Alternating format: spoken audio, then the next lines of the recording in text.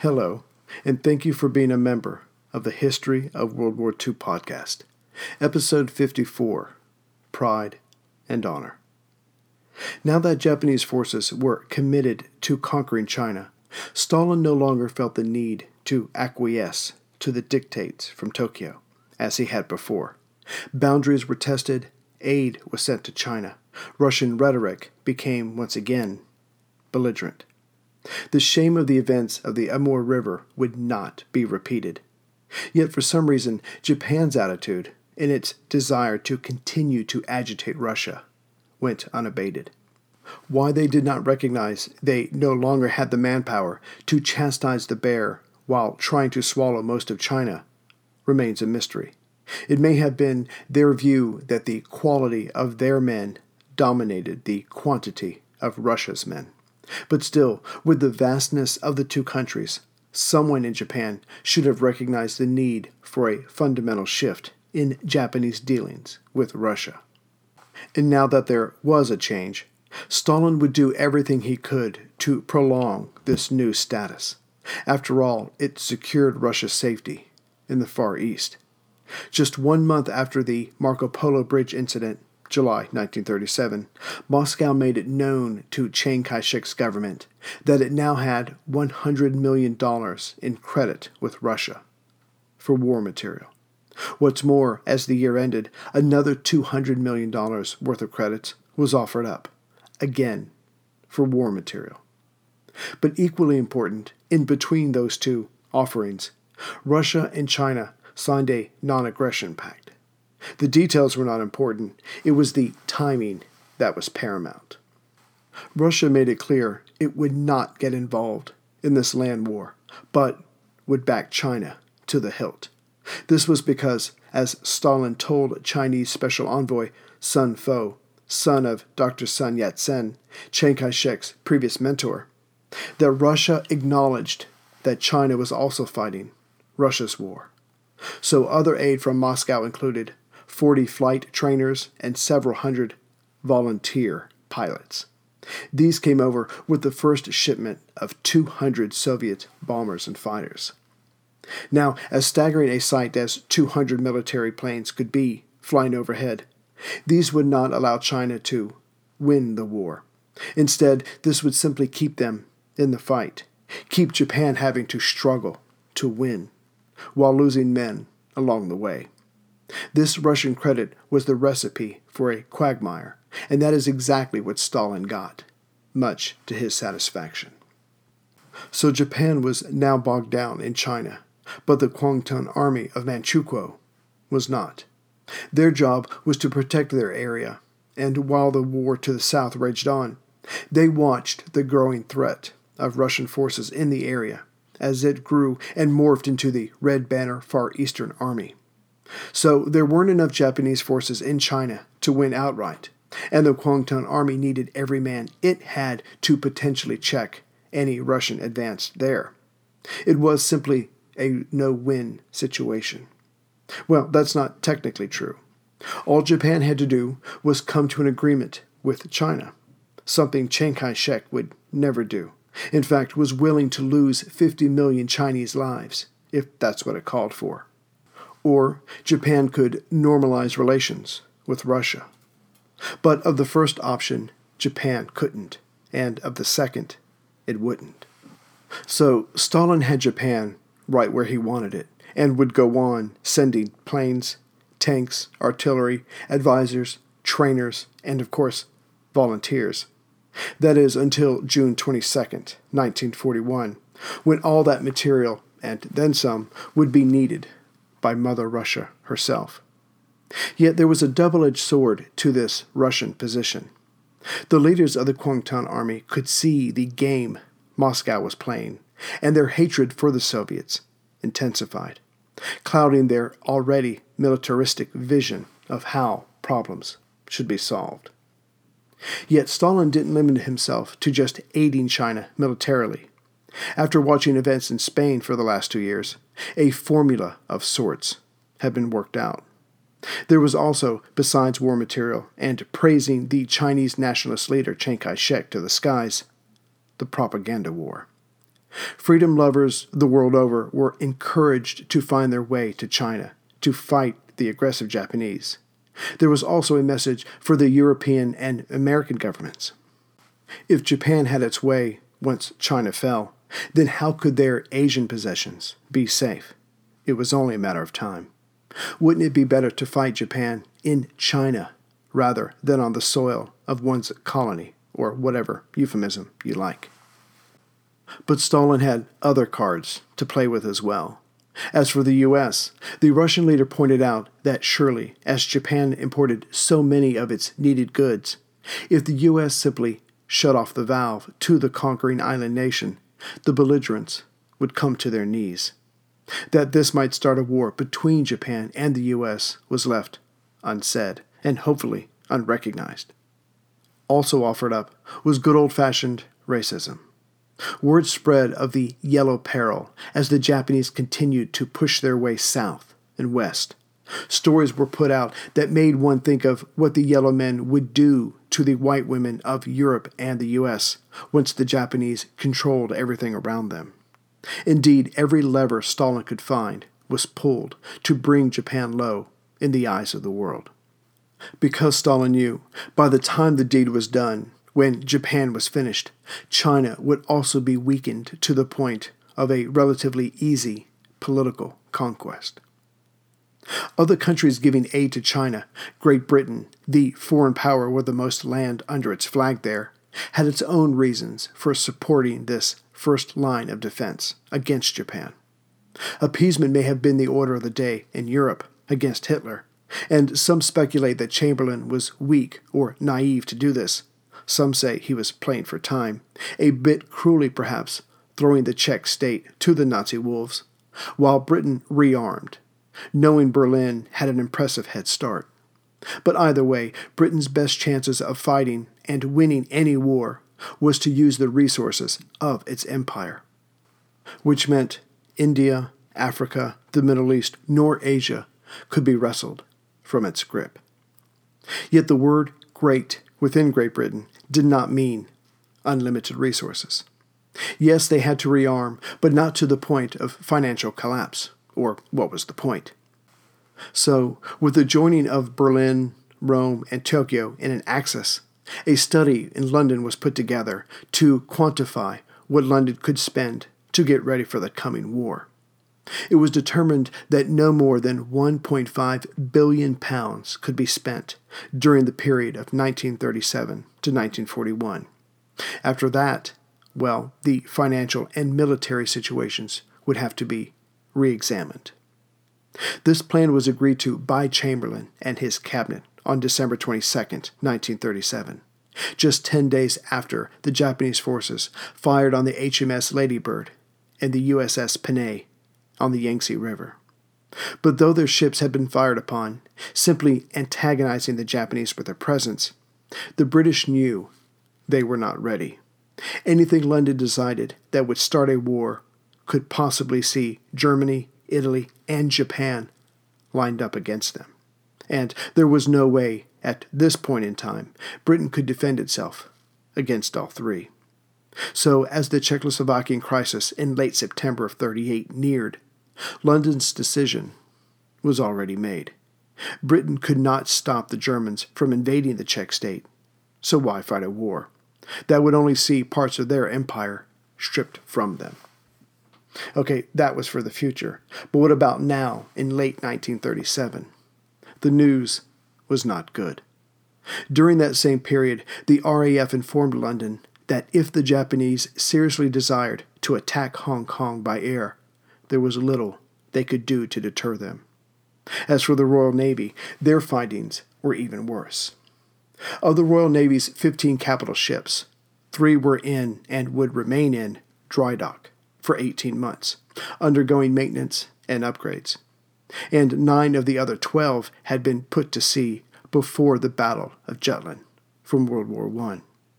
So, if Britain seriously meant to challenge or protect their possessions with sea power in Asia, they would have to send over so many of their ships that there wouldn't be enough to safely protect the home island from Germany and Italy. Most of this came down to the ships of the Japanese Germany and Italy being newer. And all this limited the ferocity of British saber battling in Asia. Yet the British did not back down too much to the Japanese.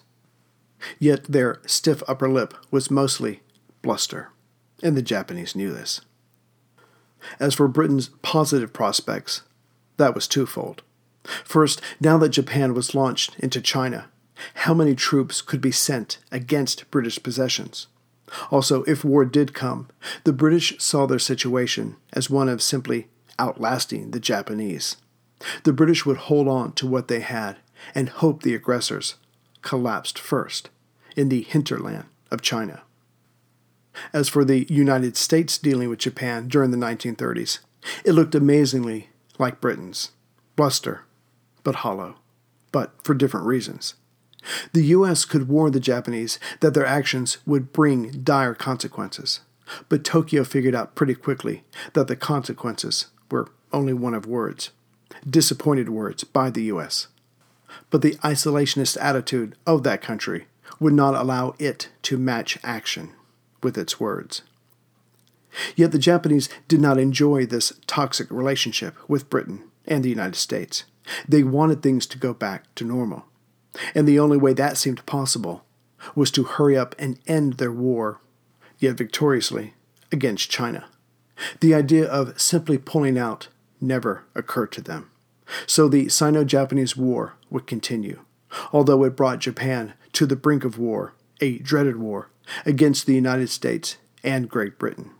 It truly seemed to be a puzzle with no solution. What was needed was a system of allies against Germany, Italy, and Japan, so no one country would have to put up the resources and manpower for such a fight. But London stayed aloof to Stalin's softly pitched proposals of an understanding. And as the 1930s went by, France aligned its foreign policy with that of London. Apparently, the enemy of my enemy is not always my friend.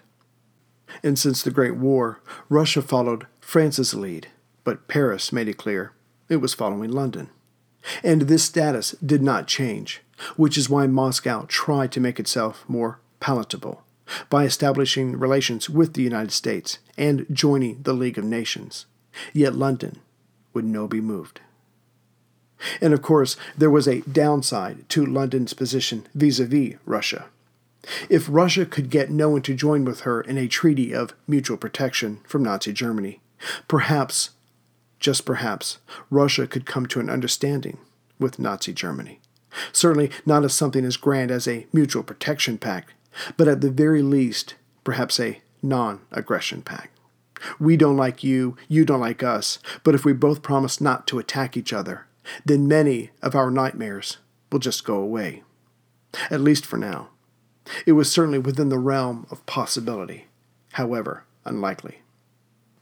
And this British condescension towards Russia helped Stalin realize by 1938 that, forgetting an anti-communist pact for a moment of Germany, Italy, and France, Germany alone by then had the military ability and, equally important, political will to harm Russia. Hitler was strutting upon the stage, and no one seemed able or willing to stop him. That he had Italy's support was of no great moment, but it would have been better if Russia had its own ally, even as one as unenthusiastic as Italy. But there was no one. Which led Stalin to think along two lines. First, he either needed an ally in the West, someone, frankly, to point Hitler at, or second, to come to an agreement with his German nemesis. Again, this seemed impossible in 1938, but Stalin had nothing to lose by pursuing both lines of thought at the same time. So from 1935 to 38, Moscow had been putting out feelers, gauging the interest of London and Paris in an anti-German pact. The answer was always, no thank you, or worse, silence. But after the Munich Agreement, Stalin, who had been shunned from the talks, switched tactics. Instead of asking, almost begging the West for an alliance against Germany, Russia now ignored those capitalist countries and instead gave speeches that Russia was the strongest country besides Germany in the West And surely that meant either France or Britain, or France and Britain, were Hitler's next target. Russia had settled its internal matters and was now all the stronger for it. Poor Western powers. Their only chance now seemed to be to beg Moscow for help. But there was one more card for Stalin to play, and that was the one next door. With Czechoslovakia now cut in half, Poland was the last complete country in between Germany and Russia. But relations between Russia and its troublesome western neighbor had never been anything but bad. But that was about to change. By late 1938, Poland realized it was on Hitler's short list of countries to take next, seeing as how no one was bothering to lift a finger to stop him. Stalin realized this roughly at the same time, and so was receptive when the Polish foreign minister came calling.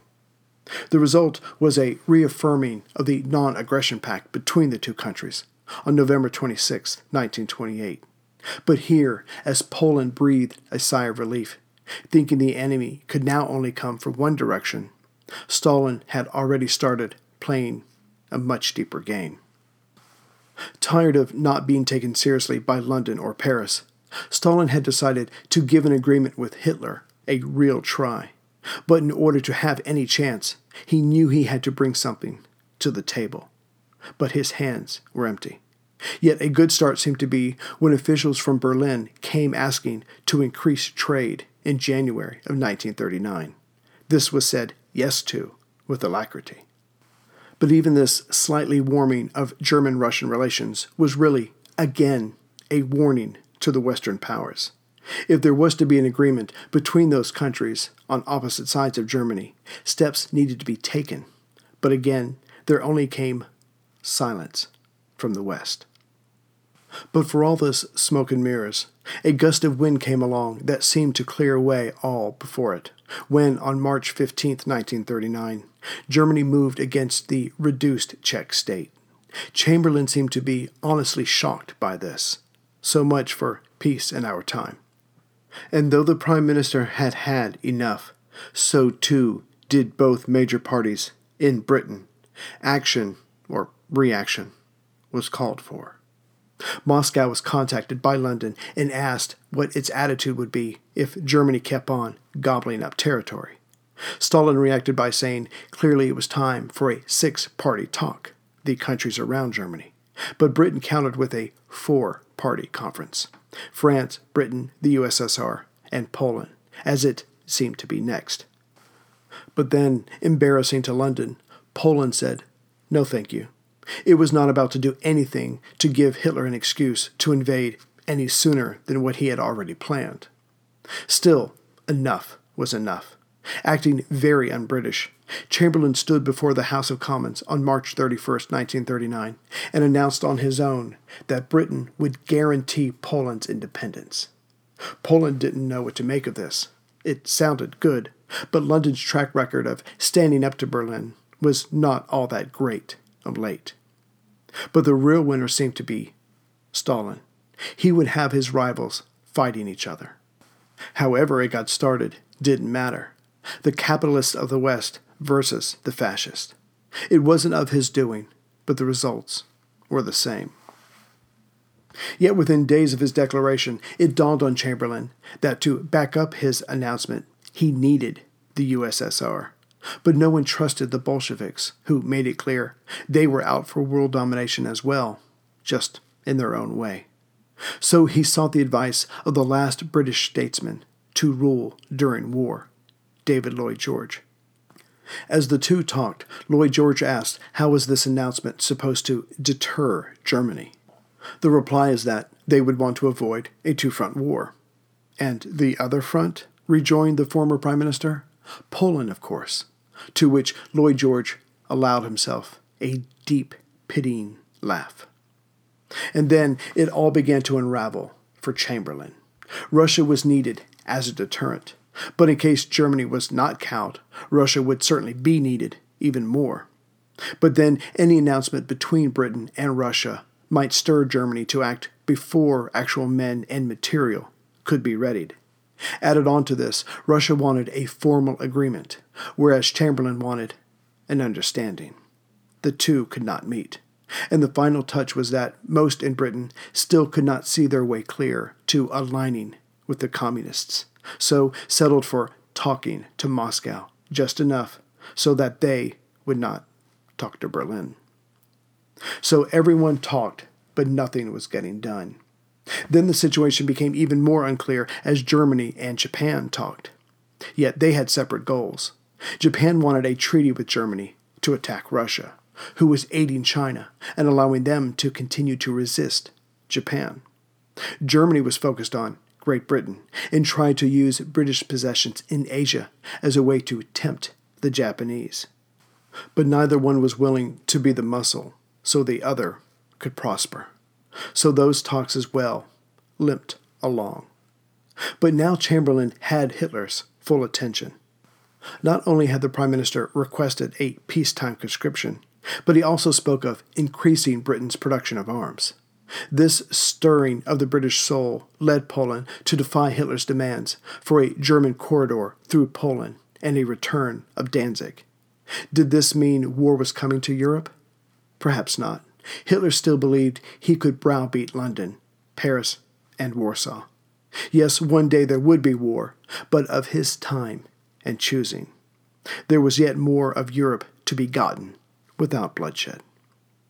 But what if he was wrong? What if Britain really stood up to Germany over Poland, even though they could not literally assist in a military contest? Would he be making the same mistake as had been made in 1914, namely fighting a two-front war? That could not be allowed to happen. So Japan's request for a treaty against Russia was smiled at, but the hand was not shaken. A treaty like that would practically put the Russians and British in the same room. No, the talks were stalled and non-committal, and this went on until August of 1939. Ironically, Japan desired a treaty with Germany as much as Stalin needed help in protecting Western Russia.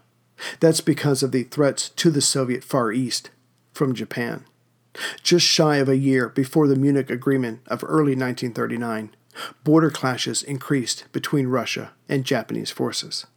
And the reason for this was simply because of the area in which they happened.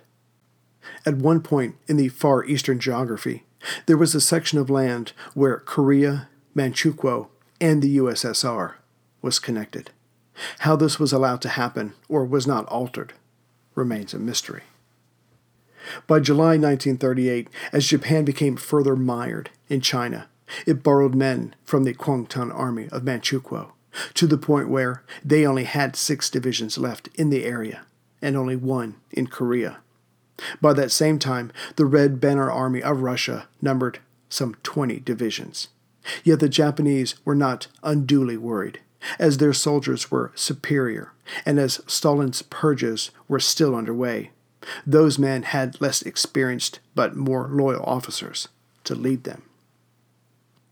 About 60 miles east by southeast of Vladivostok, and just to the south of the three-way crossroads, was an area where a narrow finger of Manchurian territory separated the territories of Korea and the lands of Russia. The way the geography worked, the Manchurian finger ran south, with Korea on the left or the west, and the Russian land on the right or east. And roughly halfway down that finger was a large hill called Changkufeng Hill by the Japanese. With its 450-foot rise, it dominated the surrounding area. And what was in that area? To the west, there was a vital Japanese railroad that linked Manchukuo and northern China, the route the Japanese invaders had taken south.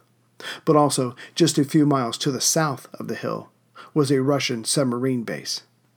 And, as mentioned, the nearby port city of Vladivostok. What's more, of the various heights along the Manchurian finger, the Russians and Japanese had troops stationed along the alternating rises. Technically, the heights were part of the border, which meant no one was supposed to be on them. But that was how the area had evolved over the years. So this was the situation. There was a point on the map where 3 territories with their own defensive troops met. Both sides were unsure of the exact boundaries due to different maps being used, and both sides were breaking the spirit of the treaty by stationing troops along the border.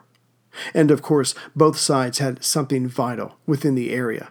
For one, a rail junction, the other, a submarine base and port city. All that was needed was a match to set off this powder keg.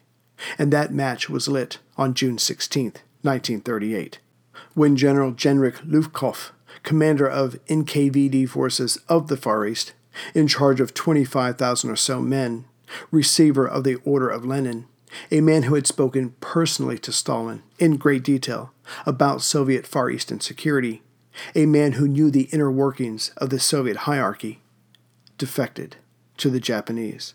The reason was simple.